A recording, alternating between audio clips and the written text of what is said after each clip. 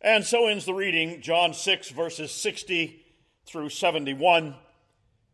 With this chapter, we wind up our study in chapter 6 of this gospel. Let me begin by observing that we don't often hear it anymore, but there used to be a phrase that people used talking about a fair weather friend. That's an apt description of a certain kind of person. See, it describes a person you thought you could depend on, but who, when the times were tough, well, they deserted you. As long as the, quote, weather of your friendship was clear and trouble-free, that so-called friend was there. But when you had trouble in your life, when things got difficult for one reason or another, that friend was nowhere to be found. I think that today we see a vivid example of the fact that there were fair-weather disciples who followed Jesus. But when Jesus' words began to hit a little too close to home, those followers vanished. They were gone. Now, in a brief two-sentence summary form, I think that for our purposes, we can also say that this passage teaches us a striking lesson about the submission to the authority and lordship of Christ. But it also shows us the attitudes and actions of the fair-weather disciple in contrast to the true disciple or follower of Jesus. So, with that very brief introduction, I want to mention a number of things that we can take away from this passage today. And I'm going to ask you to notice a few things. Here's the first thing. Note what Jesus said that the fair-weather disciples did not want to hear. So verse 60 begins by telling us that when those men heard this, they said it was a hard saying. So to that point, they had heard him present himself as the bread of life or the bread of God. But they wanted to hear about miracles and signs and wonders. They had heard him speak of giving his flesh for the life of the world, when what they wanted to hear was a sectarian message of military triumph. They heard him speak of having to drink his blood, when what they wanted was a message of revenge and total destruction of their enemies. They heard him speak about their need to eat his flesh, when what they wanted to eat and consume was more fish and bread for their bellies. And above all, they heard Jesus speak of man being so corrupted by sin and alienated from God that unless God the Father draws him, a person would never come to Christ for salvation. When what they wanted to hear was what they were quite capable of doing on their own, is coming to Christ of their own initiative, anytime they decided to do so. So look again at verse 60. It says, "This is a hard saying. Who can understand it?"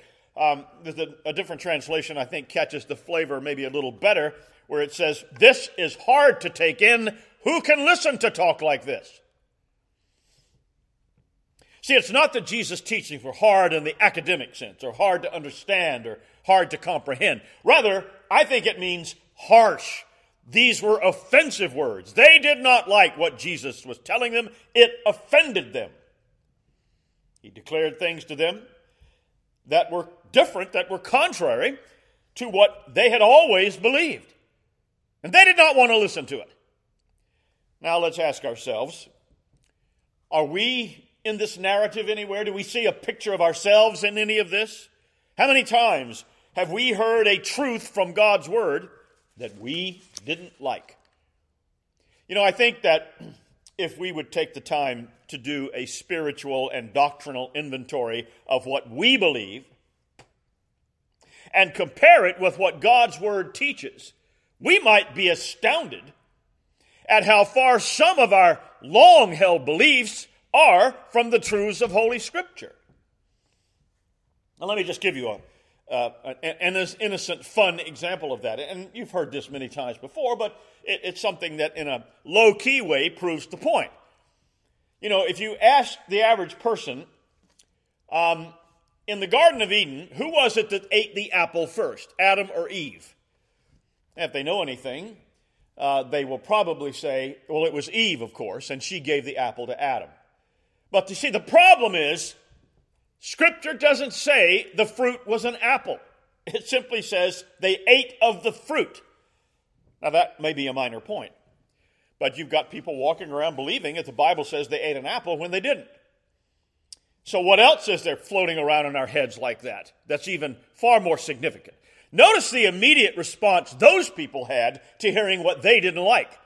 It says in verse 61, they murmured. That is, they complained. They grumbled. When they heard something from God's Son that differed from what their beliefs were, they did not go to him with a teachable spirit and openly state their difficulties. And why not? Well, as John told us at the very beginning of this book, there are many in this world who hate the light and prefer the darkness. The darkness of their own opinions, of their own traditions, of their own way, preferred way of doing and believing.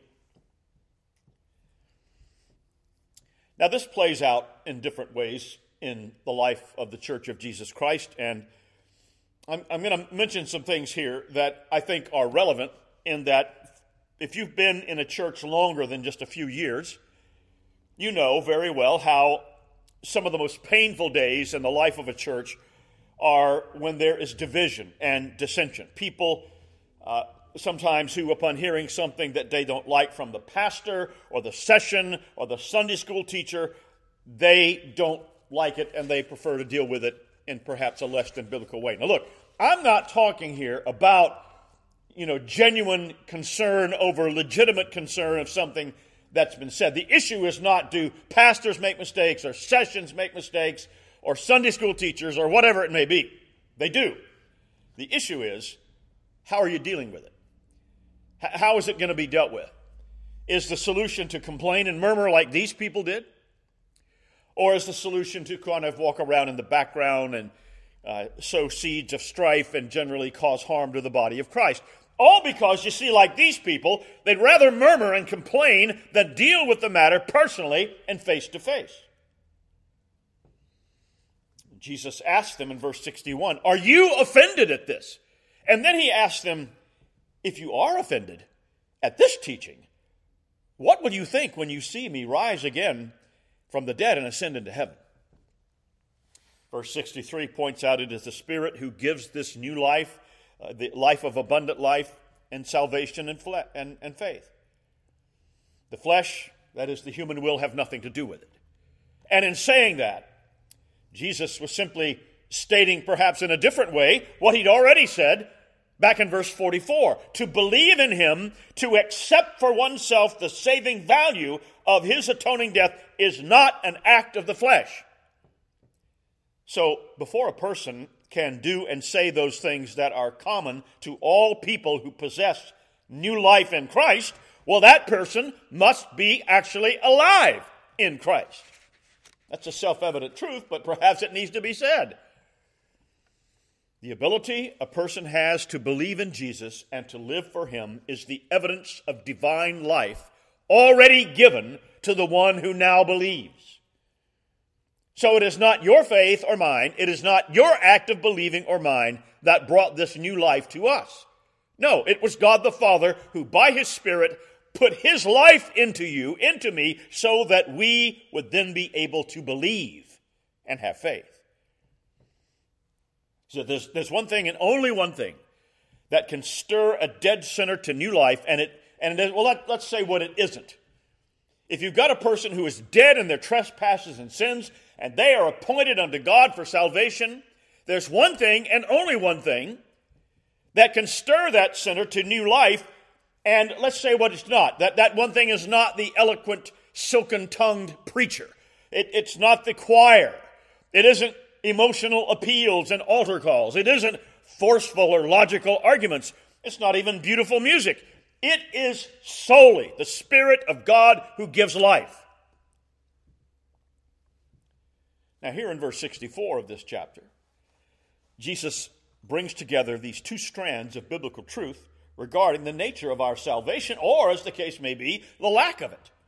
He says that there were some among them who do not believe, and so here and there the emphasis is human responsibility. Some of you don't believe, he's saying. Men and women, no matter how dead they may be in their sins, they are still responsible and answerable to God. And all men and women everywhere are commanded by God to believe in him. But Jesus tells us that some of them would not. But not only that, they would not and they could not. Now, the Lord declared, back up in that verse 44 I referred to a moment ago. Now, I'm going to misread it. Let's keep on with this, what it didn't say thing. He did not say, no man will come to me unless the Father. He said, no man can come to me. No man has the ability to come to me. It's not just not having the desire. He says you don't even have the ability to come to you unless the Father draws him. Verse 66 here, from that time many of his disciples went back or fell away from him and walked with him no more. From that time. See, those men had already been offended by all this talk about eating Jesus' flesh and drinking his blood. And although I'm sure they suspected that the Lord was not really urging them to become cannibals, they really had no idea what he was talking about. But it was not at that time that they fell away from him. It was at this point in his teaching where the sovereignty and overreaching power of God is asserted and declared over human beings. No one can come to me unless it has been granted to him by my heavenly Father. They would not hear any more talk of Jesus making all these decisions, of God making all these decisions. They would not abide one more statement from the Son of God himself that God the Father grants to whom he wills the ability, the desire, and the will to follow Jesus. And it's at that point that they turned away. I never cease to be amazed at the things that come up in some church situations where you have people looking for an excuse to fall away, looking for a reason to quit going to church. Now, if you dig deep enough, generally there's something going on in the background, a person's life. Maybe they've got some sin that's crept into their lives and they don't want to admit to themselves or anybody else, I've got this problem, and when I go to church, I feel particularly guilty in my conscience, so I'm just going to not come to church anymore. No, they'll come up with something else. For example, a pastor friend of mine told me some years ago, he had been newly called, accepted a call to this church, and it wasn't long after he got there, but a family in that church, who'd been there long before he was, they quit going to church. They just simply vanished. They started going somewhere else. I don't remember the details. But one of the elders at that church called that family. And they said, look, we just got a new pastor here, and we haven't seen you now for weeks or months. What's up? And here's what they told him. Well, we heard the new pastor in his sermon a few weeks ago make a very unkind remark, unfriendly remark about used car dealers. Used car dealers. That turned out they had a son who was a used car dealer. So they took great offense at his statement, and they vowed never to return. Now, you see, that kind of thing is unfortunate. And I'm sure it was based on a misunderstanding. All they had to do was go and resolve it. I suspect, and my pastor friend did too, there was something else in the background other than whatever he may or may not have said about a used car dealer. But you see, the point is, if the goal is to lead the church, you've got the excuse, and you don't want to pursue trying to get it resolved. But there's no misunderstanding here with what Jesus is saying to these people. And those who hold fast to the words of our Savior, well, we meet with the same reaction that our Lord met with. And whether or not we're talking about ancient or modern fair-weather disciples, the reasons for that kind of rejection of the Word of God are the same in every age. Men and women do not like being told that there's someone who has authority over them, especially in the area of salvation. They don't like to hear anything that contradicts their beliefs and self-taught notions about being and becoming a Christian. And so they fall away. They may fall away into churches that tell them what they want to hear rather than what God's Word actually says. And I can tell you from personal knowledge and experience that the big mega churches, these churches with 7, 10, 12,000 people and multi-campuses. Now, I'm not saying this is the case in every one of those. I'm sure there are exceptions. But for the most part, when you've got a church that size, you can almost be certain that the people going to it are not going to hear anything that they would take exception to, because nothing is ever said from the pulpit that might be offensive to them. I once had a conversation with the pastor of one of the biggest mega churches in the area where I was living in upstate New York. And I asked him, what about sermons against same-sex marriage and abortion? How often do you pray? Well, we stay away from those subjects, he said. That's an example. People will leave a church where they find something they disagree with from the pulpit in terms of doctrine or belief, and they'll go somewhere where they're not going to be challenged. Or they may even, worse than that, fall into heresy and outright denial of the Christian faith. Now, if you look back at verse 67, you see that these so-called disciples, these are not the same people as the 12 apostles. Because after those others have left Jesus, he turns to the 12, it tells us, and he asks them a question. It's a question that he puts to all of his followers.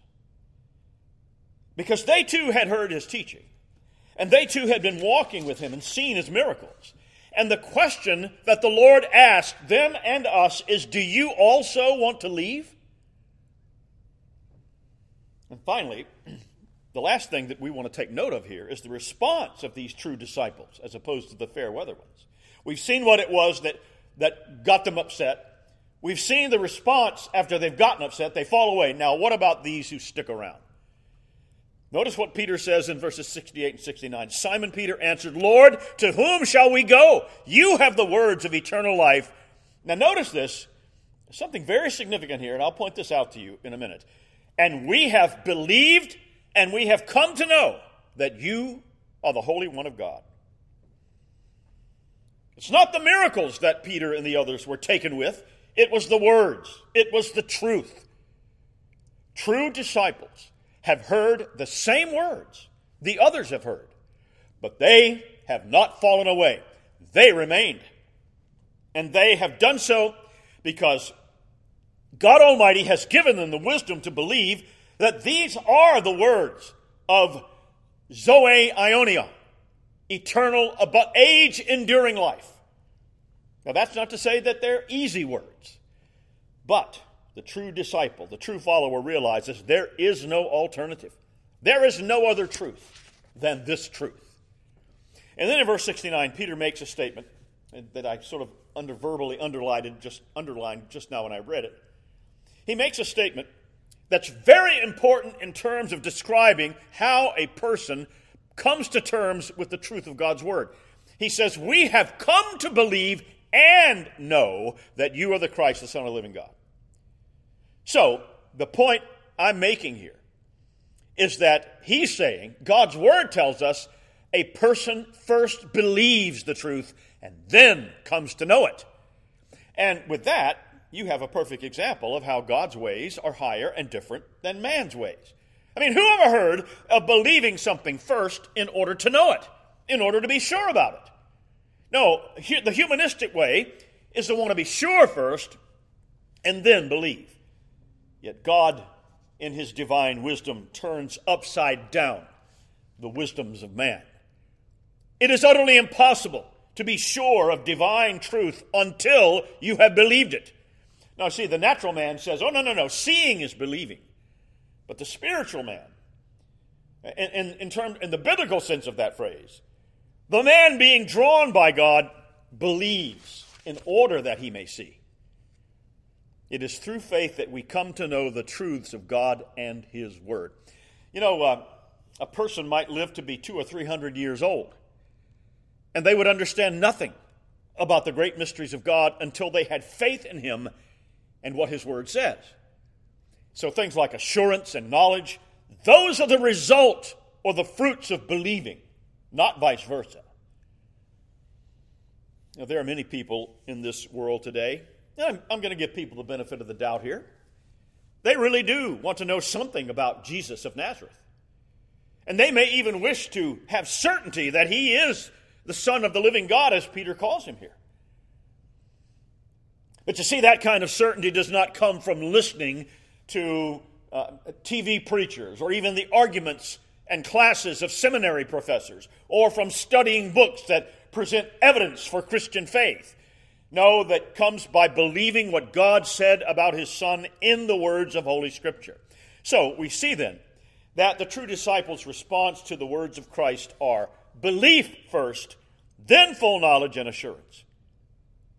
But there's yet one more aspect to the response by the true disciples. Peter and the other true disciples did much more than confess with their mouths that they believe and knew all those things. No, they put their faith and knowledge into action. Now look, the fair weather disciples did that too. But you see, their action was to fall back, to not walk with Jesus anymore. But the true disciple does not fall back. He goes forward. He keeps on walking. So, as we close out this chapter 6 of John's Gospel, the words of Jesus here echo down through the centuries to us. The questions that he asks. His words are just as offensive to people today as they were then. And his challenge is just as powerful and real to all who claim to be his followers. And that question is, and I leave it with you this morning, what are you going to do now? Are you going to be like the rest? Are you going to walk away, fall away because of the sovereignty of God? By God's grace, let us never fall away. Let's pray.